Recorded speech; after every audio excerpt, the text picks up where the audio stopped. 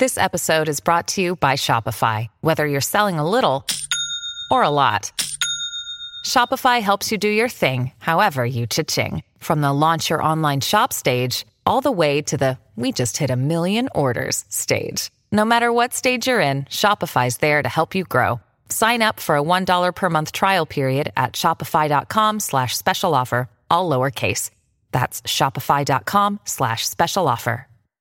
This is Meet the Movie Press. It is March the 29th, 2019. On the show this week, The Craft reboots, Us breaks records, Jolie to join the MCU, Dumbo and The Beach Bum, plus a couple of exclusives, and we got shit to give away! Stay tuned. Welcome to Popcorn Talk, featuring movie discussion, news, and interviews. Popcorn Talk. We talk movies. And now, here's Popcorn Talk's Meet the Movie Press. And if that wasn't enough, we also have some exciting news about something that Guillermo del Toro is working on. Had a little chat with him yesterday, and that is going to be coming up on the show later. So if you know any entertainment journalists or film journalists watching the show, or if they're not, tell them they should be, because there's a story coming up. So, welcome. This is Meet the Movie Press. It is March the 29th, 2019. My name is Simon Thompson. You can find me at Showbiz Simon on Instagram and Twitter. And with me, as usual, is Dimitri. And Kit is back. Dimitri, who are you and where can we find you, please? Hey, you can find me here at Meet the Movie Press, Popcorn Talk Network of Force, Anatomy of a Movie, where later on today we'll be discussing us, and on the Twitters at DMovies1701. Kit. And I'm editor for Screen Picks, and you can find me at The Movie Kit on Twitter, so hit me up. Welcome back. Thank you. And if you want to know Happy where... be here. Oh, it's great to have you back. Thank you. I Two appreciate girls you. in a You're row. super busy. I know. Well, there'll be some men who'll be very outraged by that.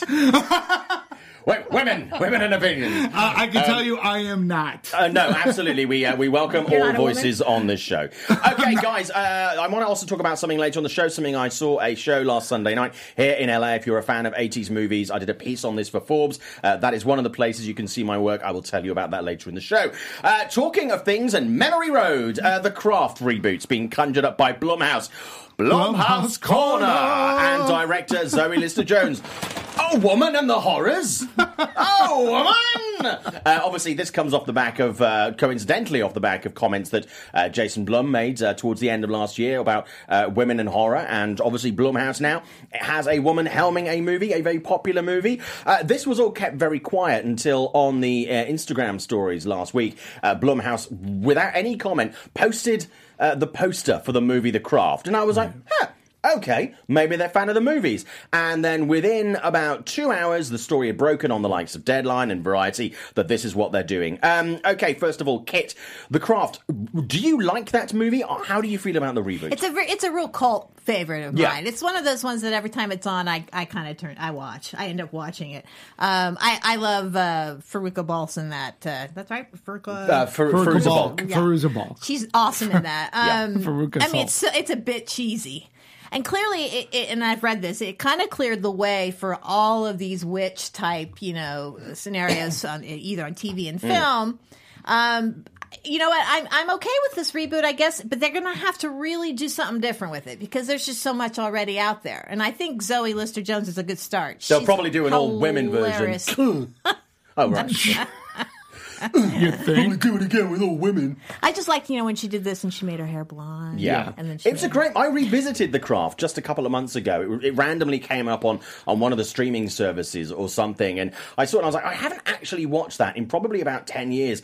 It is slightly hokey. Yes. But it's aged surprisingly well. And I know a lot of my friends have sort of kids, they've got daughters who are sort of, sort of late, sort of pre-teens into early teens, and they're now discovering the movie that to them is decades old, right. And they're just automatically connecting with it. So I think this really has legs, and hopefully they'll ramp up some of the horror. Dimitri, your thoughts on this? To me, The Craft is always it's a guilty pleasure. Yeah. I by no means think it's a really good movie. It's titular. It had a great cast at the time. I understood. For the time that it came out, it was perfect timing. It was mid-90s. Yeah, and I think that with Blumhouse taking the reins, I think we're going to get it. I'm okay with it that they're doing it. I mean, when I first heard about it, I was like, The Craft, really? Yeah. But again, in Blumhouse, I trust. Really good director. And you're right. I think if they bring something new to the table and not just a reboot, it could still be that campy, fun, but horror and good. And you'll need a good cast too. Well, when The Craft came out, and I hope again they kind of went for people in the mix of that cast in the original that were already had some heritage and some that were quite new to the game. So that was a really nice mix. And I hope they do something similar here.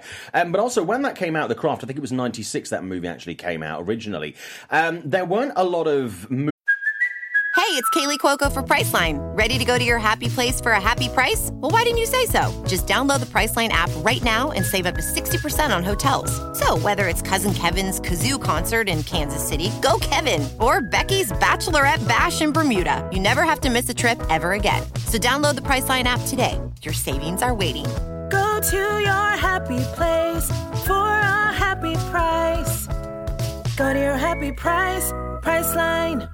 Movies that were aimed at that audience that were horror, that certainly were really any quality, because women, largely speaking in horror at that time, were tits, teeth and victims. That was kind of the three things that they were. It was like they took their top off, you saw them naked, and then they usually died. Or sometimes like the Jamie Lee Curtises, they then triumph. But if you didn't have predominantly female casts, you might have one strong woman and everyone else was a victim. So it was really interesting to see that play out. It was, and also don't forget that was like the Kevin Williamson. It was period Scream and stuff like that of horror and of TV. Right. So I understood the audience that it was going for.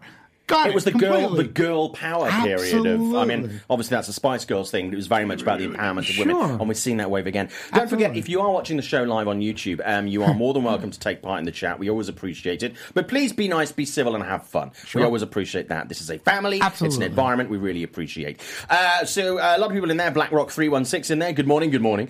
Zeno Hour. Hello. Jack Dennis in there. Good morning. Film that Jamie The Craft did okay back in '96. It did. I just remember being for having Neve Campbell and Skit Ulrich together before Scream. I would catch The Craft. This is from BlackRock 316. I would watch The Craft whenever it comes on TV. Don't mind the studio rebooting it. No, I'm actually quite looking forward to this.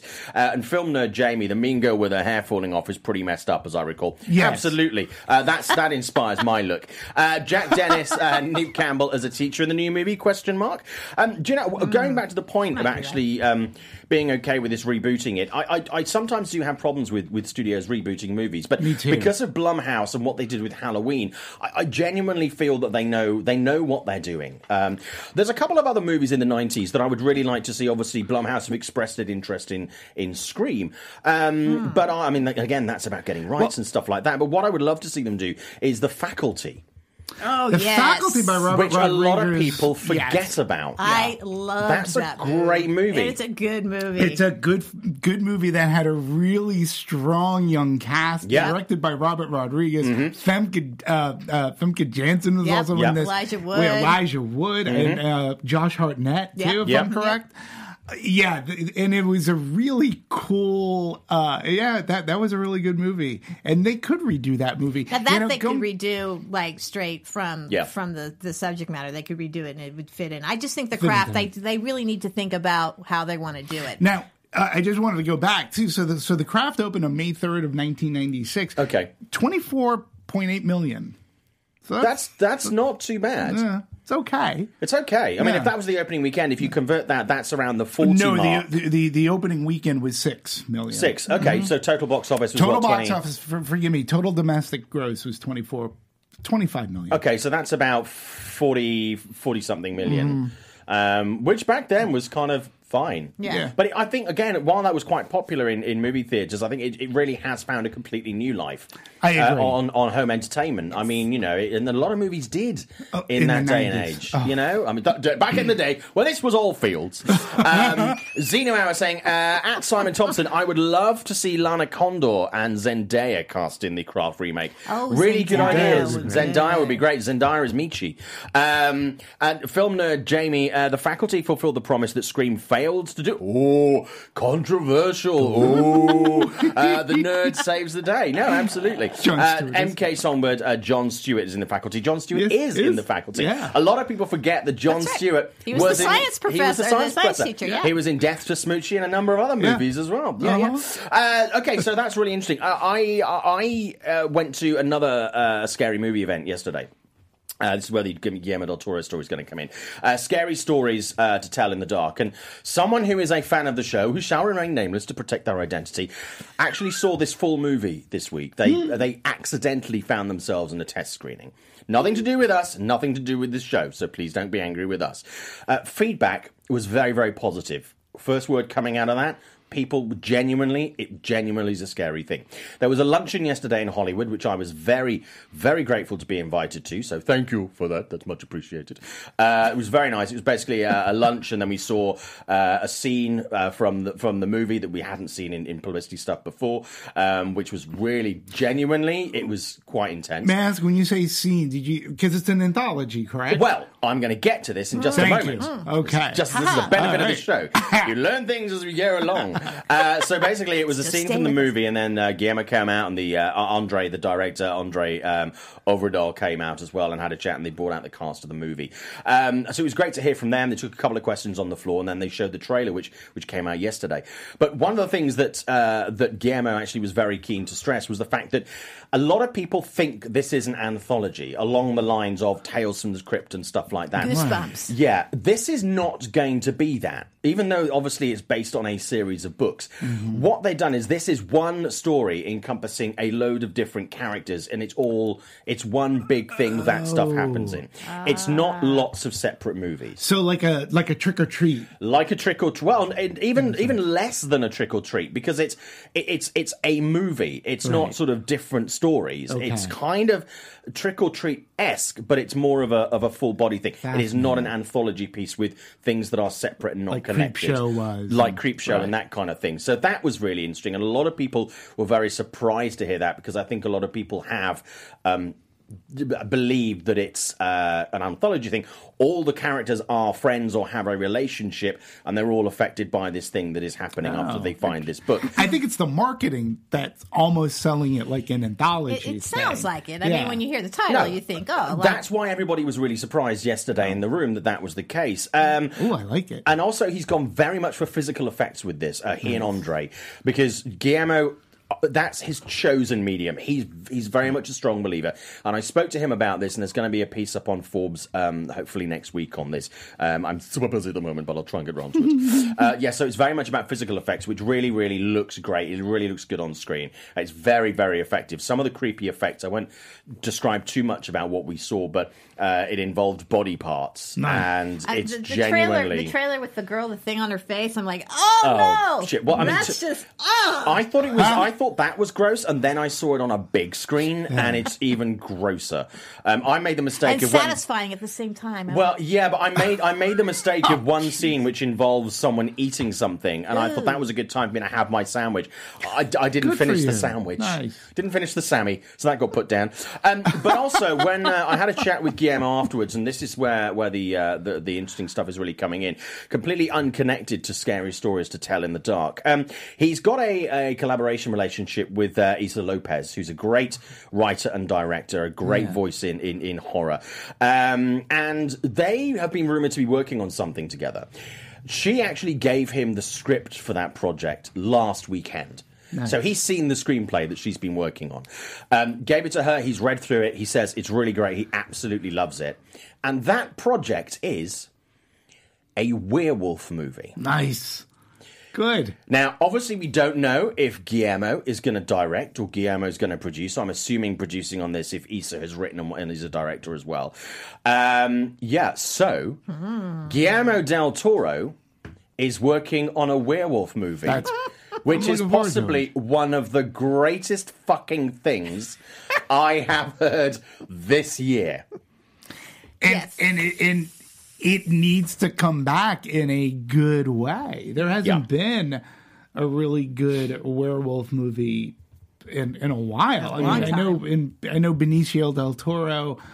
It was The Wolfman, which I didn't hate. No, it's visually Yep. pretty on, spot on. And the Amazing Halloween Horror Nights for that was great as well. Oh my God, yeah. And so yeah, I think Guillermo behind a werewolf movie. That's pretty awesome. I'm trying to remember. There was one we were talking about, The Craft and The Faculty. There was a werewolf kid, Teen Wolf. Yeah, no, not Teen Wolf. Teen Wolf 2. Teen Wolf again. I can't remember what it was. Pre-Teen Wolf. Sperm Wolf. Skinwalker. Somebody might remember it. Zygote Wolf. Christina Ricci was in it. Oh, I know the. Cursed. Cursed. Yeah. Or as I call it, shit. I did not like it. Okay, well, that was a werewolf movie. Yeah, there was a space of these werewolf movies probably about 15 years ago. And obviously we're seeing the rebirth of the Universal monsters. Yes. We know that Lee Whannell is working on this. And though obviously last year at Halloween Horror Nights there was a Universal Monsters maze. Yep. I'll tell you what, oh my God, monsters are so in right now. Those monsters, they're so on fleek. Oh my God! Seriously, guys, monsters are so in right now. I'm gonna start a blog about monsters. it. I'm gonna be like a lifestyle monsters guy now. Because it'd be totally cool to be like a werewolf. Oh my God, he's so hairy. Are your So parents cool. gonna have to cheat to get you into school? Oh my God, that's so mean. Oh my God. Yeah, but no, I seriously, these are coming back. Werewolf movies. They are. They're Well, I great. think Classic. monster movies are coming back. We're seeing a great renaissance of horror because some people have been written like, "Oh, Us has brought horror back," and it's like, really? Oh my God, if I Really? read another of those shit hot takes. I know, and I'm like, really? Because it hasn't really left. Yeah. It's been on this great wave. It really has. And we're in a great period, I think, because we're seeing great reboots. Like they've been smart. We've been seeing smart horror movies, fun horror movies, and terrifying. thought-provoking. We're seeing a whole, like, this genre is exploding in really positive ways. So No. People in the chat talking about this. Straight Edge Vegan Bell. Hey, Straight Edge Vegan Bell. Hello, everybody. Great panel again today. Oh, appreciate that. Thank you so much. Senor Nerd, I read Scary Stories as a super young kid, and they were incredible books. Absolutely. They didn't really become big in the UK, but I did read them, and I genuinely really loved them. Jack Dennis Scream TV series still has a rebooted season 3 coming. That season is in worse shape than the New Mutants. Oh, don't get me started on those New Mutants. Senor Nerd, I swear to God, I think New Mutants is going to be axed as a big screen release, and I think they're just going to put that out on Disney Plus. Senor Nerd, would it be Wolfman for Universal? Question mark, exclamation mark, question mark, Senor Nerd. That's not a bad shout, actually. I mean, if that is something, it sounds like this is something that Guillermo is going to be developing with Issa Lopez independently. And obviously we know he has a relationship with Netflix. He's working on things with them, and there's a number of other projects that he's have been just dating for him for quite a while. But maybe that could be something. Film nerd Jamie, toy soldiers, dog soldiers, question mark, dog soldiers, another great one, another great werewolf movie. Xeno Hour, lol. And film nerd Jamie, happy for us is success, but saying it brought back original films is nonsense. Absolutely. Yeah. Also, this whole thing that you were mentioning, Dimitri, about these hot takes on how Us has led this horror revival, horror's back. Horror has never gone away. No. It has been poo-pooed by the industry in element, but there is do not underestimate the loyalty of the self-confessed horror fans and those people who don't call themselves horror fans, but fucking love a horror movie. Yeah, no, absolutely. It's true. Yeah. And like anything in this business, there are ebbs and flows with horror. And I know we're working at Lionsgate for a decade. When you have the Saw series, which people said that like from Saw came so many other horror movies. Then there was a little bit of a lull again. But now within the past 5 years, it's been riding an amazing wave. And it's everything that I said before. With any type of genre, right? Any type of genre, whether it's horror, drama, there are some shitty ones. Yeah. There Sure, always will of course, be. Of course. But there have been some really exceptionally good times. Well, do you think Blumhouse really was instrumental in kind of bringing the horror genre like to the forefront again? I think so, and I think, to be honest with you, I think we went through a period of horror that I would consider a little bit lazy, which was the gore, the torture porn, which I hated whatever. that I hated that phrase. Yeah, but so it was really gory, and it was like quite. And I think then there was a general assumption that the genre was in. It was like it lost its way. Yeah. right. And, to an element, I mean, there are a number of movies that came out as part of that thing, kind of movies like The Collector, that they didn't do well, but I quite enjoyed those. Those were clever, kind of a mix between the world of Saw, the world of Hostel, right. That kind of thing. A couple of movies like The Ruins, which I think got criminally overlooked, semi-mystical. I liked that movie. The Ruins was really good. It's a much better book. Yeah, well, okay, I can't read. So, no, I can. I know all the words. But yeah, so I think there was kind of it was kind of poo-pooed a little bit, and I think a lot of studios didn't kind of know what to do with it. But it's movies like, the ones we mentioned, and movies like It, that have really, I think it's given studios the confidence to tell really good stories, as well as giving stuff that shocks. And I think people thought it was either or for a while. Right.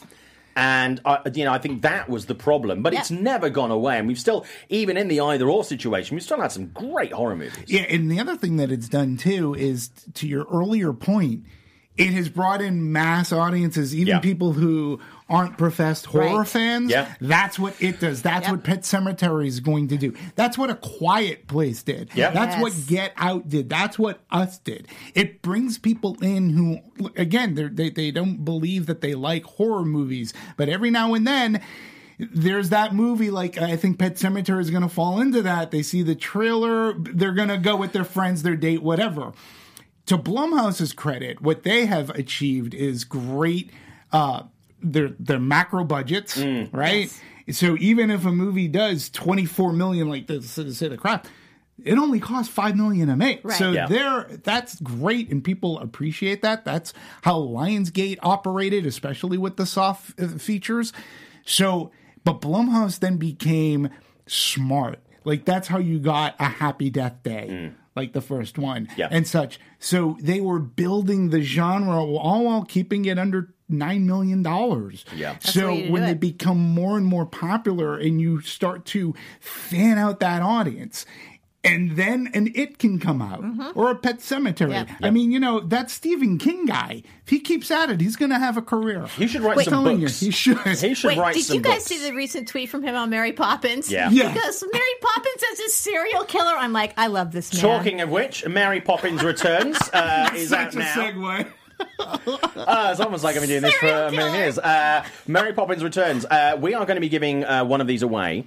We have one.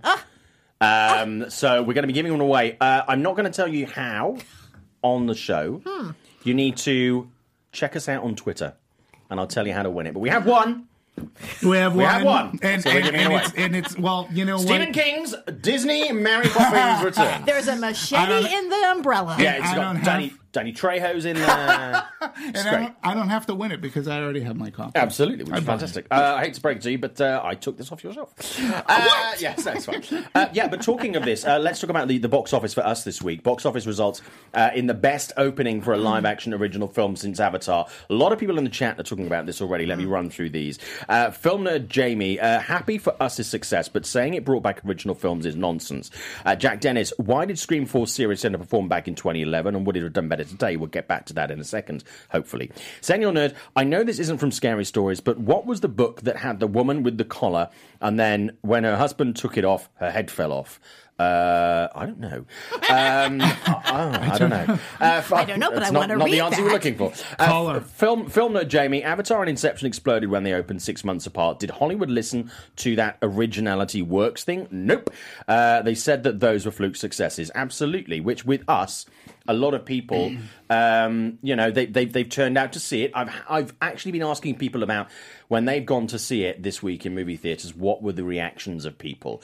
And the responses from the average Joe in movie theaters has been everything from people lapping it up to people walking out. I know a number of people have been in movie theaters where people have left before the movie's ended because they haven't enjoyed it. So I think it's going to be it's not a movie I loved. I think it's a very accomplished piece by Jordan Peele, and I'm very glad that Hollywood's made it. Very glad for this to be a big studio movie. Absolutely. But it's interesting to see how it has landed with audiences and how that will affect the next project, especially if he plans to make this part of a larger universe.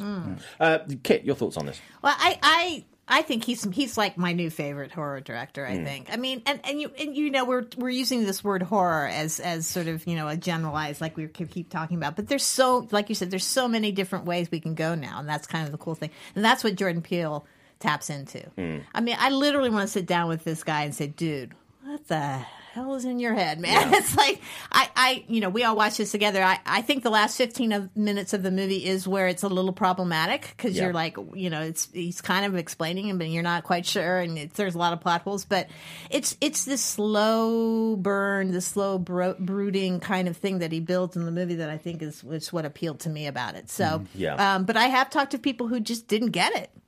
They're just like, what? Are you surprised by the box office? Because the box office has been very strong. I am not. We talked about this last week about what I kind of expected to be, and it was a bit more than I was expecting.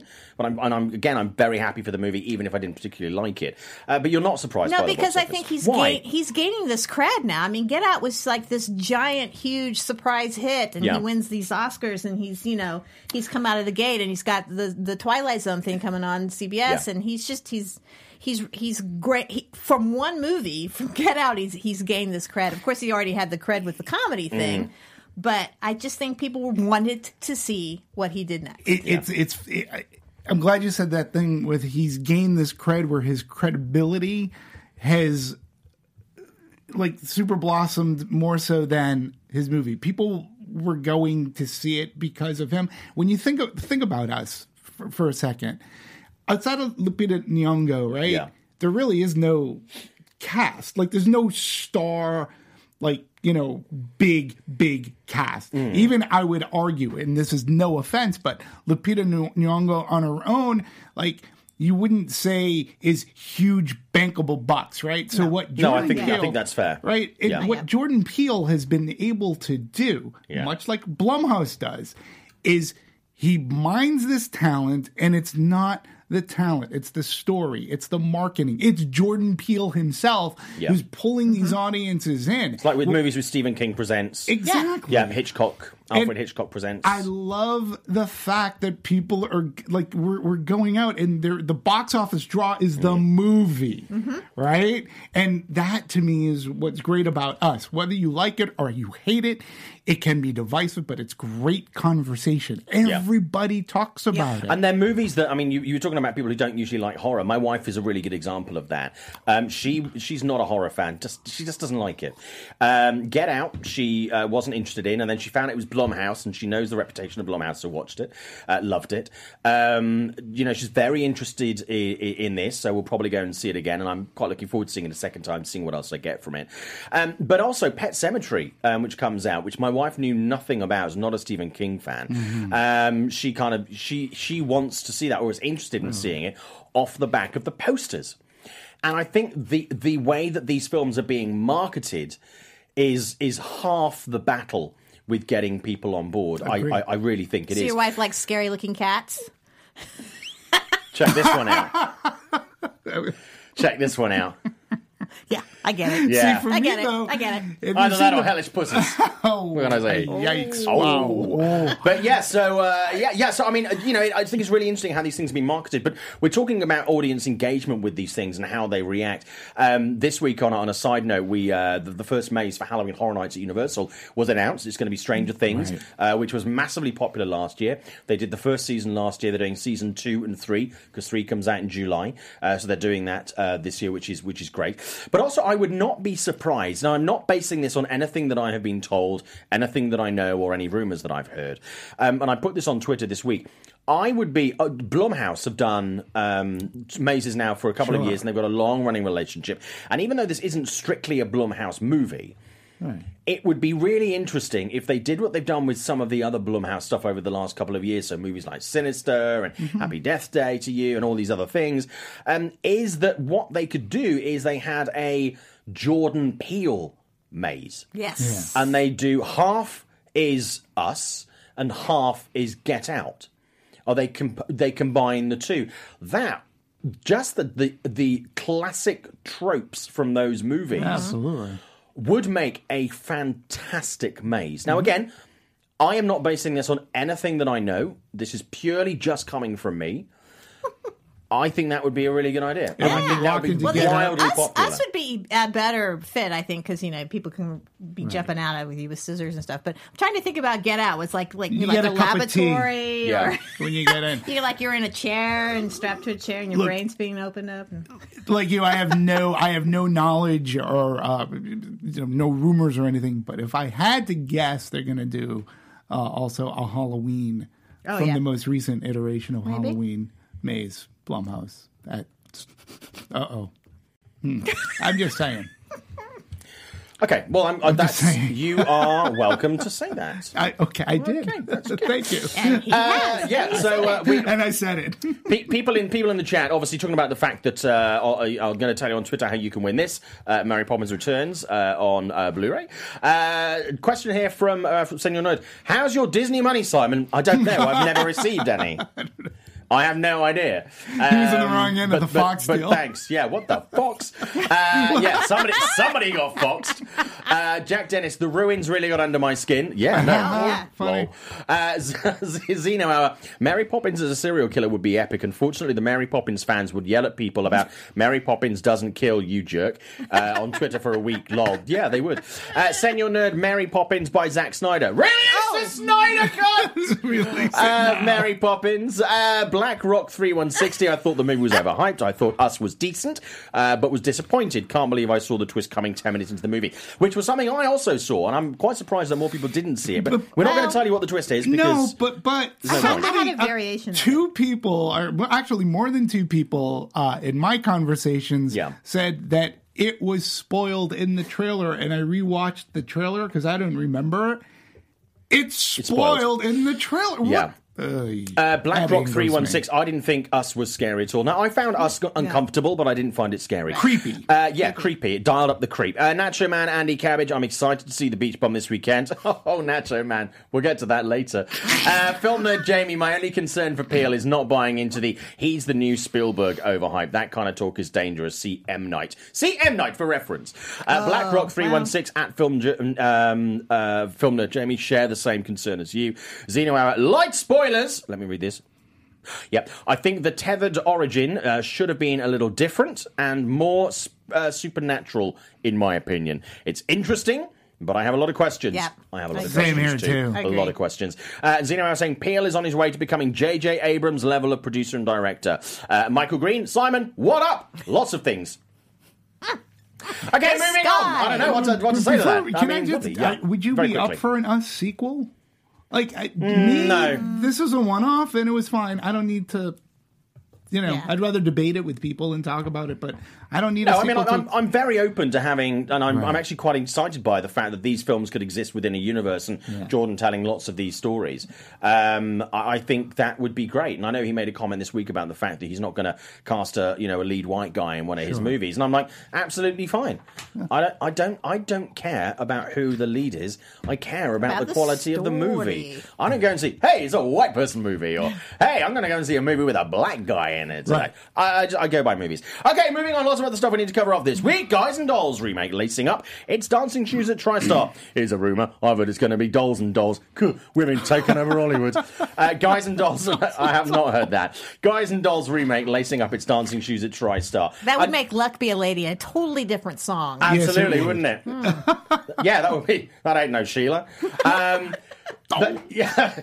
would be good. Actually, that could be Guys and Dolls, the Crying Game years. But seriously, I mean, there's quite a few of these classic musicals being remade these from days. West Side Story, Guys and Dolls. Why are they doing that? I'm sorry, Stephen. I don't agree with that one anyway. But yeah, so I mean, but also then we've got a lot of musicals again continuing to be turned into movie. Right. Cats. Yeah. And the spin-off Litter Tray.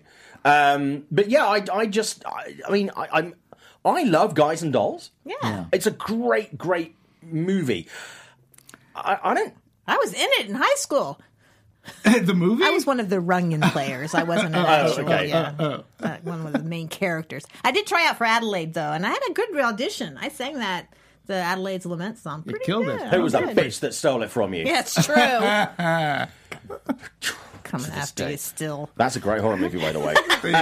Just going to say, just putting that out there. So, I'm kind of indifferent towards this. I think it's interesting. You know, I'm intrigued by it, but I think it's one of those musicals that, unless you are a huge fan of TCM, and who isn't, who watches us, right?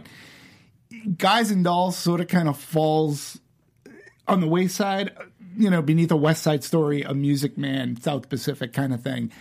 But how do you remake that chemistry? Yeah. I mean, again, that was a time where that Rat Pack people, like... Although I don't think Marlon Brando really fit into that movie all that well, but he did his best. But, yeah, he did. You're right. But how do you replicate that? Yeah. And why? Well, I don't think maybe. you replicate it. I don't think you try to replicate it. I think what you do is look for something new, which could turn out to be great, or it could turn out to be Grease 2, which is great in some ways, but also a horrible movie. Yeah. So we'll see what happens with that. A lot of people in this talking about it. Any box office predictions for the Beach Bum this weekend? Okay, Nacho Man. We'll talk about Beach Bum later. But wait a second. We'll be the only people talking about Beach Bum. Somebody brought up Cop Rock. Which I was just going to get to. Film nerd Jamie. Still no Cop Rock remake. I loved Cop Rock. That's okay. That was so bad. I genuinely loved that show. But there were lots of movies, sort of TV shows around that time that I would really love to see remade. But that's something for another show. Nacho Man Andy Cabbage, I would love to see Cruising the musical. So would I. Jesus. Oh my God.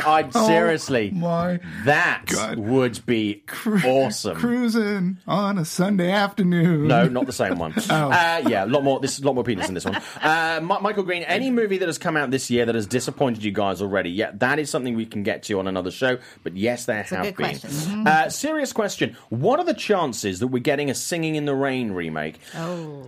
I mean, there is nothing in the water right now to say that is in the works. It would not surprise me, but I just hope that they don't try to do that. Because they really can't. We're going to move on from this in a second. Okay, but again, like, if you can do a West Side Story, I say anything's open game. Whether we like it or not, anything could be fair game.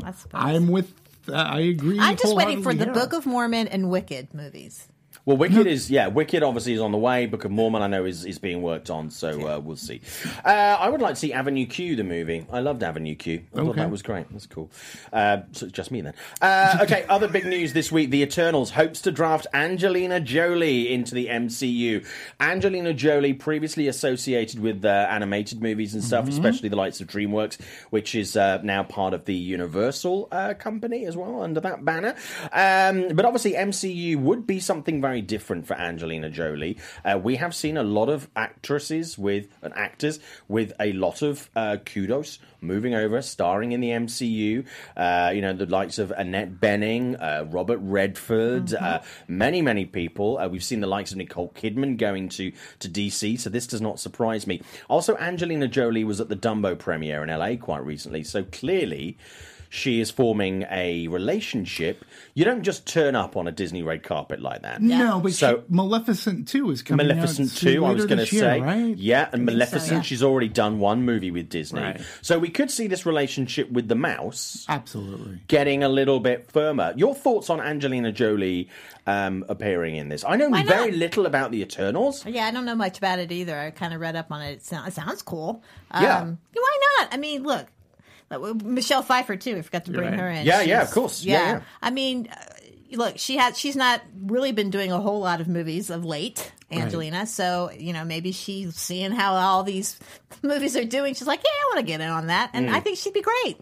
I mean, she really can do anything. I've always liked her as an actress, so I think she'd be awesome. She is a very solid actress. This is, again, for her and the career, I think it's great to get her back out again. And like to your point, there's this renaissance that's been happening with actresses like Annette Bening and Michelle Pfeiffer, and it's so great to see them on screen again. And you hope that it gives them other opportunity. And what fun, though, right? To be in a superhero movie. I'm sorry, I think it would be a lot of fun. And for Angelina Jolie, number one, I loved Maleficent. Yeah. Why? Mostly because of her. Yeah. She sold the character. So good. She was so good. So, yeah, it's good for her. Good for her. I'd be really interested, and I'll be interested to see what kind of role they give her. I mean, I'm assuming they would be something that would be quite ethereal or something perhaps, as a baddie. I mean, I have no idea what they would cast her as, but, I think she'd certainly add an element of gravitas to that. Absolutely. And I think it's great. And I think especially as we're moving into the next phase of the MCU, I think we really do need a number of really strong people that we've had in this phase and the phase before to really carry it through and keep it, to really give it that extra bit of talent weight. Zeno Hour. So Brad Pitt gets cast in a DC movie now? That's cruel, Zeno Hour. But funny. That's a good one. BlackRock 316. I'm surprised about the reactions to Jolie joining the MCU was very meh. Yeah, because I think, and I don't think that's necessarily a bad thing, because I think if you have someone who is very much in the middle, is not like, oh my God, it's amazing, or oh my God, it's awful. It's actually easier to work with them because you're not working against a lot. Right. Or, anticipation is too high. Yeah, it gives you that level of fluidity, which I think is really going to be good. Are we thinking Jolie would be a lead or supporting? I think I don't know. I mean, it really depends whether they want to. If she's doing a villain, villains tend to be, aside from Thanos, then we need to, that he's really come to the fore. But generally, the villains are not the ones that are out the front when you think about MCU. So it will be very interesting to see. I also want to talk about something that I wrote up on Forbes this week before we move on to the rest of the film news and obviously the reviews for the films this week. We've got 20 minutes left on the show.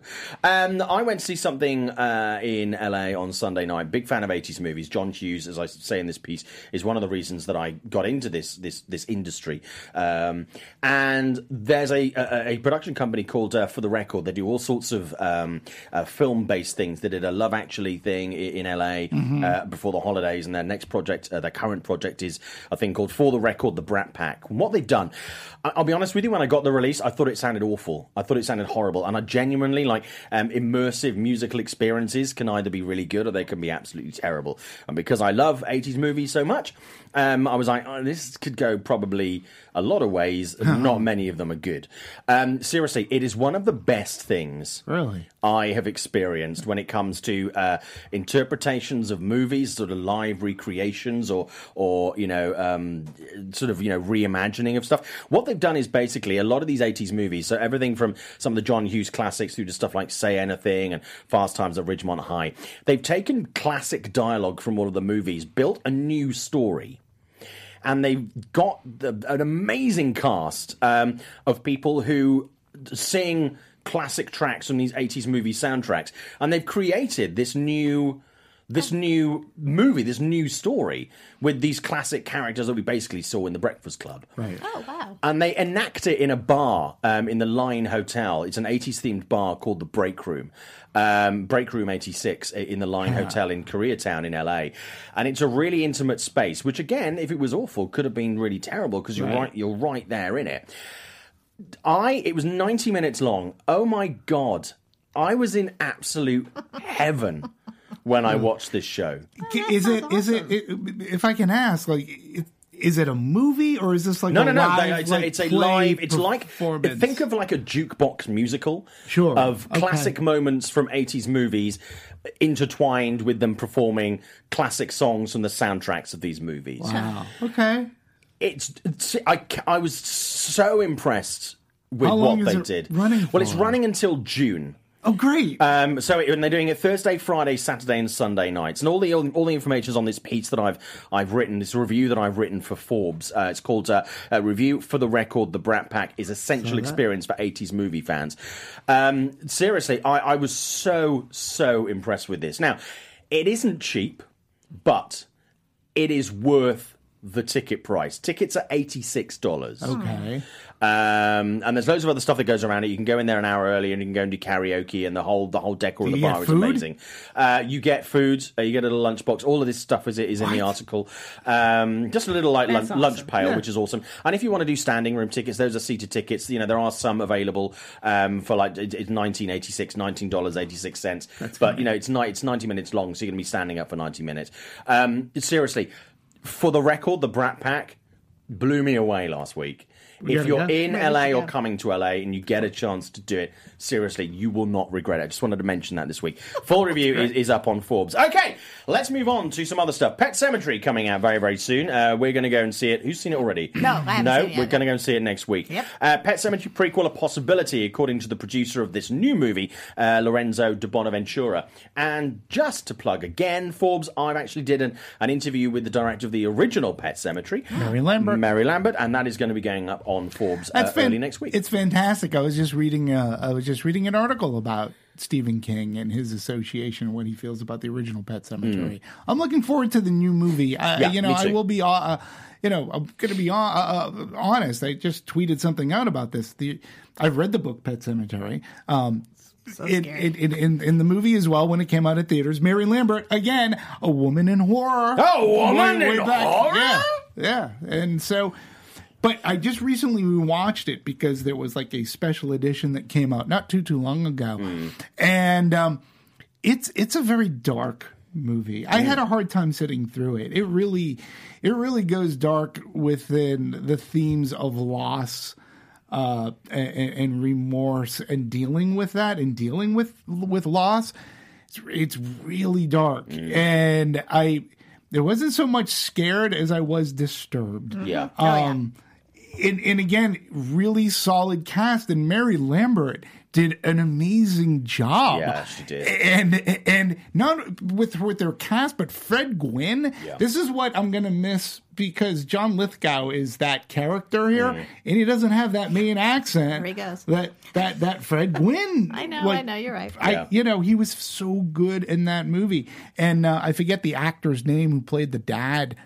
Forgive me, but he was like Dale Middiff. Yeah, he was fantastic. The kid that played Gage, Denise Crosby from Star Trek: The Next Generation was fantastic.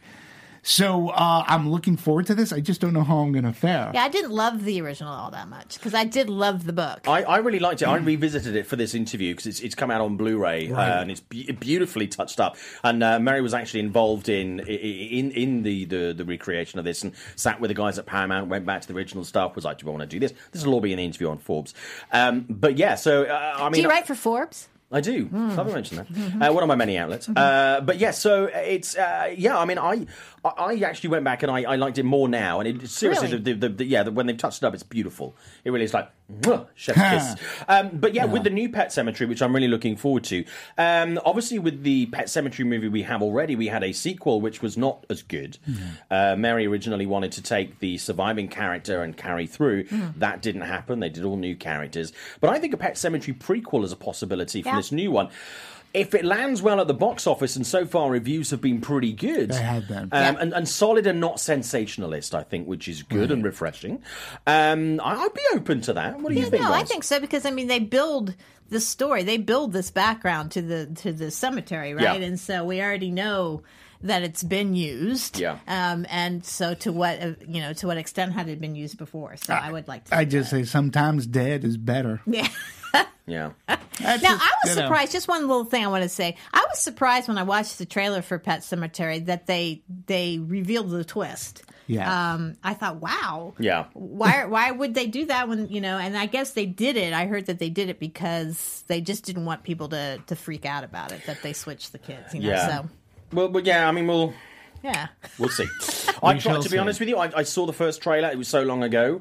I was like, I'm in. I just haven't watched anything else. So I'm trying to go into this as fresh as humanly possible. I'm glad, though, that this piece with Mary Lambert, that you revisited the original, because I, too, found it. I remember seeing it at the theaters and just looking at it as a horror movie. Yeah. But watching it again, sort of kind of with a different perspective, the movie, in a sense, is a little bit ahead of its time. And Yeah. when you look at it today, or at least for me, it is a completely different movie than the movie that I saw back at a WBCN screening, radio station screening. It's a different movie. Mary Lambert did I think she did a fantastic job in delivering the scares, very much so. And I've got talking about Stephen King. I've got a really nice story an anecdote she gave me about her and Stephen during the making of the movie, which is I think people will actually enjoy reading. Nice. I will read it. That's a Good. I will tease. read it. Where can you read it? On Forbes. Bill and Ted Face the Music, bringing back William Sadler as Death. Great. Of course. Great. What's he doing? But sounds great. Yeah, I mean, but Good for great. I mean, him. I think it's great. They should bring back other people from the movie Yeah. as well. I think that'd be really, really good. Except George Carlin. Other good story before I get to the box office and the week's reviews. The Dead Don't Die. Jim Jarmusch's zombie movie announcing an impressive cast. Check this out. It should be out this summer. Bill Murray, Adam Driver, Tilda Swinton, Chloe Savini, Steve Buscemi, Danny Glover, Caleb Landry Jones, Rosie Perez, Iggy Pop, Selena Gomez, Carol Kane, and Tom Waits. Awesome. Get me there. Yeah. They're not Get so me much there. about the plot of the story, but you got zombie. I don't care what it's about. It's the first Yes. Jim Jarmusch movie that I've wanted to see. You got Jim Jarmusch, zombie, and you got Bill That's Murray. just I mean, me. come on. Yeah. People in the chat talking about a lot of the stuff that we've covered in the show today. Kind of think Pet Sematary will get lost in the shuffle between us, Shazam, and Endgame coming. Maybe. Film nerd Jamie, maybe, hoping not. As people tend to, I think us actually coming out a couple of weeks before will mean that people are kind of on a little bit of a horror tip right now, and they're waiting for Endgame, and there's nothing kind of in that. Right. I don't think there's going to be a massive intersect between the Dumbo crowd and the Pet Sematary crowd. No, I don't think so. Elephant Cemetery crossover. It could I don't be, know. yeah. Tim Burton, I could see that. Stop motion animation. Okay, burying Dumbo in the Pet Cemetery. Now Okay. that's a movie I want to see. That would be great. Zombie elephants, anybody? Animation Dude says, will the general public be too horrid out post Us? The Pet Cemetery box office will suffer. I don't think so. I don't think so. I mean, I don't expect Pet Cemetery to do Us numbers. No. But I think there's a lot of people who are genuinely looking forward to this movie. and with the word of mouth that it's been getting, Yeah. I think it's going to do pretty well. This is all going to lead us into It. Yeah. Which will do phenomenal It too. So It the second chapter. Yeah. It happens. Okay, let's talk about this week's big releases and. Well, let's talk about this week's big release in The Beach Bum. Okay, so let's talk about The Beach Bum first of all. Who's seen this movie? You have. Just me. I got to be honest with you. I didn't love this movie. I'm a fan of the director's work, whether it's written or him behind the camera. It just didn't work for me. It was just too rambling. I don't think these are the best characters. I think it was quite poorly written. The characters weren't kind of engaging. It felt like a workshopping exercise rather than anything else. And some of the characters were really outrageous, and some of the characters were kind of subdued. And it just didn't it felt like everyone was kind of doing their own thing, but they're all doing it together. How is Matthew McConaughey? I mean, he's fine. He's playing a stoner, Not a big stretch. Not a big stretch. And I just felt it was a variation on a theme for him. I'd seen things, and this film is obviously also being sold on, Snoop Dogg has a bigger part than I was expecting. Jimmy Buffett, one of my musical heroes who I finally got to meet last night, which is amazing. He's in it a lot. He and Snoop Dogg are actually great. I'd love to see like a Cheech and Chong road movie with Jimmy Buffett and Snoop Dogg. Matthew's in it. Zac Efron's in it for like less than 10 minutes. Jonah Hill is in it sporadically. It's Martin Lawrence is in it as a guy who runs a dolphin boat called Captain Whack. I mean, it's kind of fine, and it's like a journey, but when you get to the destination, Right. you kind of... Yeah. Is it trying to be like The Big Lebowski? Is it? Well, I mean, there's elements of that, and there's like elements of previous movies like Kids and Spring Breakers and stuff like that. But it's too ambling to really be anything really cohesive. It was a disappointment, I like some things sometimes that are really different. There's sorbets to clear the palate, but I don't know. I mean, it's getting quite a wide release for this kind of movie and for this director, and then it's going to be on Hulu for August. Really? I would say wait for Hulu. I don't think this is a movie you need to see in the movie theaters. And from my experience, if you go and see it, I think a lot of people are going to be fucking about in the screening, and that's just going to annoy you because they're not going to be focused on the movie. Let's also talk about Dumbo. We got 9 minutes left on the show, so I want to talk about this. Dumbo posted 2.6 million in Thursday night previews last night, which is not too bad. If you compare that to Cinderella, that was 2.3 million, 3 million for How to Train Your Dragon, so it's doing okay. Christopher Robin and Through the Looking Glass were like 1.5. Which is, so this is considerably more than that. Mixed reviews. Yep. For Dumbo. We're looking at a weekend. It's looking at coming out on the top of the box office. Just going to check my stats here. 52 million, which is pretty decent. And then us will probably be down to number 2. There appear to be a lot of people very excited about this movie, so I think we'll see. The marketing has been quite interesting, and I haven't felt the buzz, but I think because of the heritage that comes with Dumbo, like things like Mary Poppins Returns, which you can. I'll tell you how you can win that later on. It is if you follow us on Twitter at Movie Press, you will find out exactly how to do that. I think audiences will turn out for this. I think it's a good family movie. I really think, and right now now that How to Train Your Dragon has gone down the scale there, I think this is another one to bring your family to. It is so sweet, very poignant, and yes, I loved the original. It was only 63 minutes long. And so they had to flesh it out. But this just melds, Tim Burton sensibilities with the circus and then the Disney magic and all of I just loved how they incorporated all the original iconic moments from the short, the 1941 film. I loved how they did all that. It seeps of Disney nostalgia, whether you're an animated Dumbo fan or a Disney Parks fan. Yeah. I found this to be. I really enjoyed this movie. I found it to be very good for young, old families alike. I think it's one of his more beautiful looking films. Yeah. The circus quality. Listen, he would have been had he been. He's like Todd Browning. Like, he appreciates these freaks. Like, he would have made freaks back then, and. He loves this that cast, so to speak. I think it's the best Disney Burton collaboration. I think they let him do what they. I think they just let him be. Yeah. And he's mellowed, I think, as well, Tim Burton. Yeah. Yes. Oh yeah. But he's always had a heart. You look at movies like Edward Scissorhands. Yeah, I mean, and this is felt. Someone tweeted me this week and was like, how Tim Burton is this? Because I'm not a big Tim Burton fan. I think this is a mellowed Tim Burton. It still has a lot of his trademarks and his design and his eye. You can tell it's a Tim Burton infused movie. Yes. But it's not kooky. It's not jagged. It doesn't have some of those edges that some of the Tim Burton movies that we've known for a long time have really had. I loved a lot of the characters in this. Seriously, I think the performance was great. Colin Farrell was great. Eva Green was great. I loved Michael Keaton. Danny DeVito is just amazing. I thought the Dumbo was great. The guy in mocap is actually a guy from Wales. I found out this week. Really great way of bringing Dumbo to life. Entirely believable. Obviously, it's not real, but entirely believable.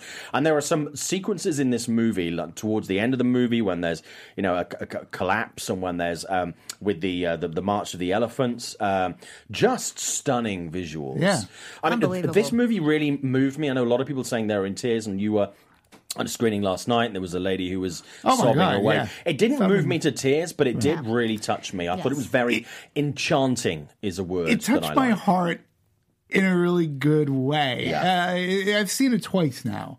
And I left the second time feeling as good, if not a little better, because I watched all these nuances and what Tim Burton brought to the table. And, even, you're right, it doesn't have necessarily that edge, but the tropes... It's more nuanced. Yeah. It's more nuanced. And he really... all his movies look great. He always has great cinematographers, but this one had this, like, John Ford Western landscape because of where the circus is.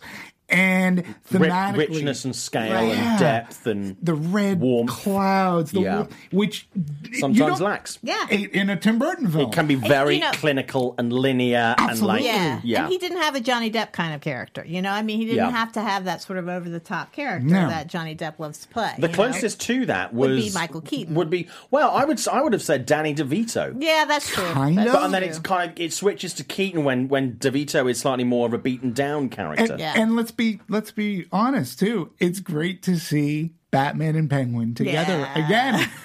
You know, and Burton always works great with his muses, and he had an amazing cast of muses from Ava Green to Danny DeVito to Michael Keaton.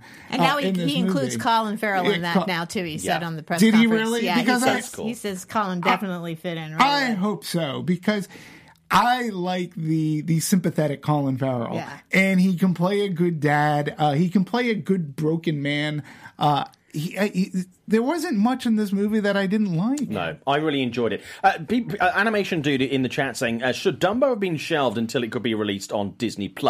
It feels on the level of Pete's Dragon of Disney live-action remakes that there's almost no wide anticipation. And I don't think that point is correct, but I think it's not entirely incorrect, and here's why. I think this has more anticipation, but I think the eyes of the people who are going to see Disney live-action movies this year have been very firmly fixed on Aladdin and the Lion King. Aladdin and the Lion King are the ones that Disney have really been crowing about and really pushing, and that's been the marketing and the big trailer releases. That's where I think they're putting their money this year. I don't think that means they don't have as much faith, or there isn't the anticipation for Dumbo. I don't think this will be in the top echelons of the live-action earners, and I think anticipation is slightly mooted, but for the points that I've made. Yeah. I don't think it's because people aren't interested in Dumbo, and I think this is one of those movies where it will have its audience, it'll find its feet, and I think people will discover it, like Pete's Dragon is another example, which I actually really liked. Really liked. But again, there wasn't, Animation Dude is right. There wasn't the anticipation for that. It came out, it didn't do phenomenally well. And it was something of a disappointment, but we'll see. So, Dumbo, I think, is a little more classic than Pete's Dragon was. I agree. I mean, Pete's Dragon was a movie that I remember watching as a kid, going to the movie theatre, and I didn't enjoy it. Yeah. I think, I didn't enjoy it. Half of their animated, slate. Yeah. So it was more cheesy but looking. So I think Dumbo is slightly different, but we'll see. Would you agree about this? Because you mentioned marketing, right? Well, and I want to throw this out. I felt that the marketing for Dumbo delivered. Like,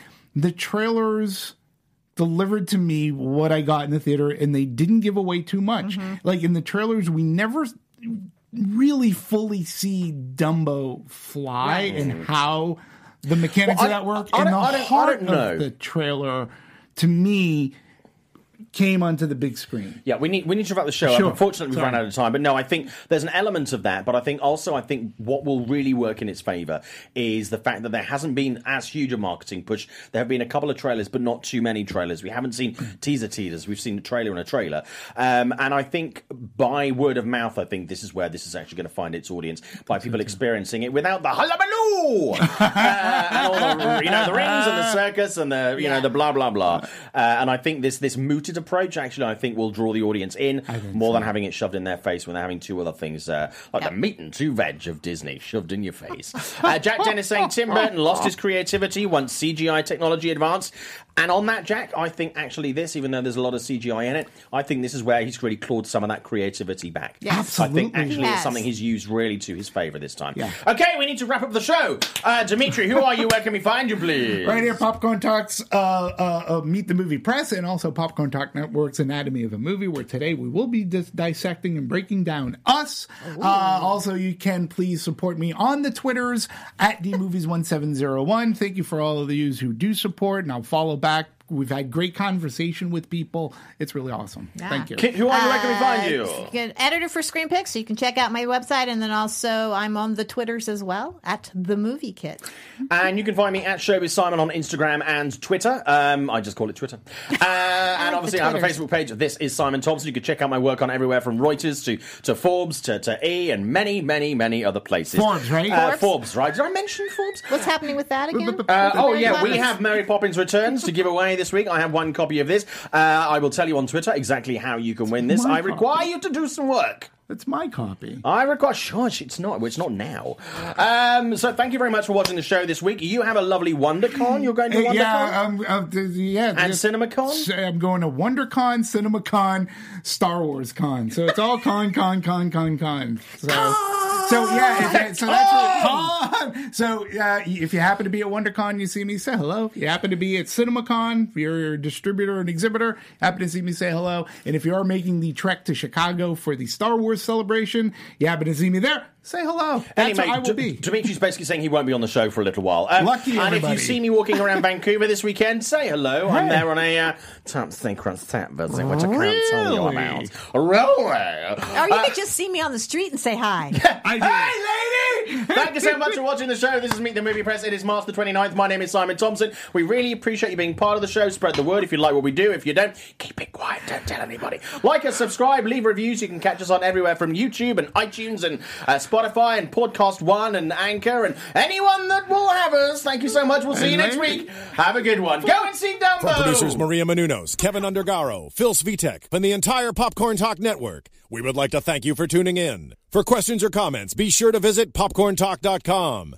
I'm Sir Richard Wentworth, and this has been a presentation of the Popcorn Talk Network. The views expressed herein are those of the hosts only and do not necessarily reflect the views of the Popcorn Talk Network or its owners or principals.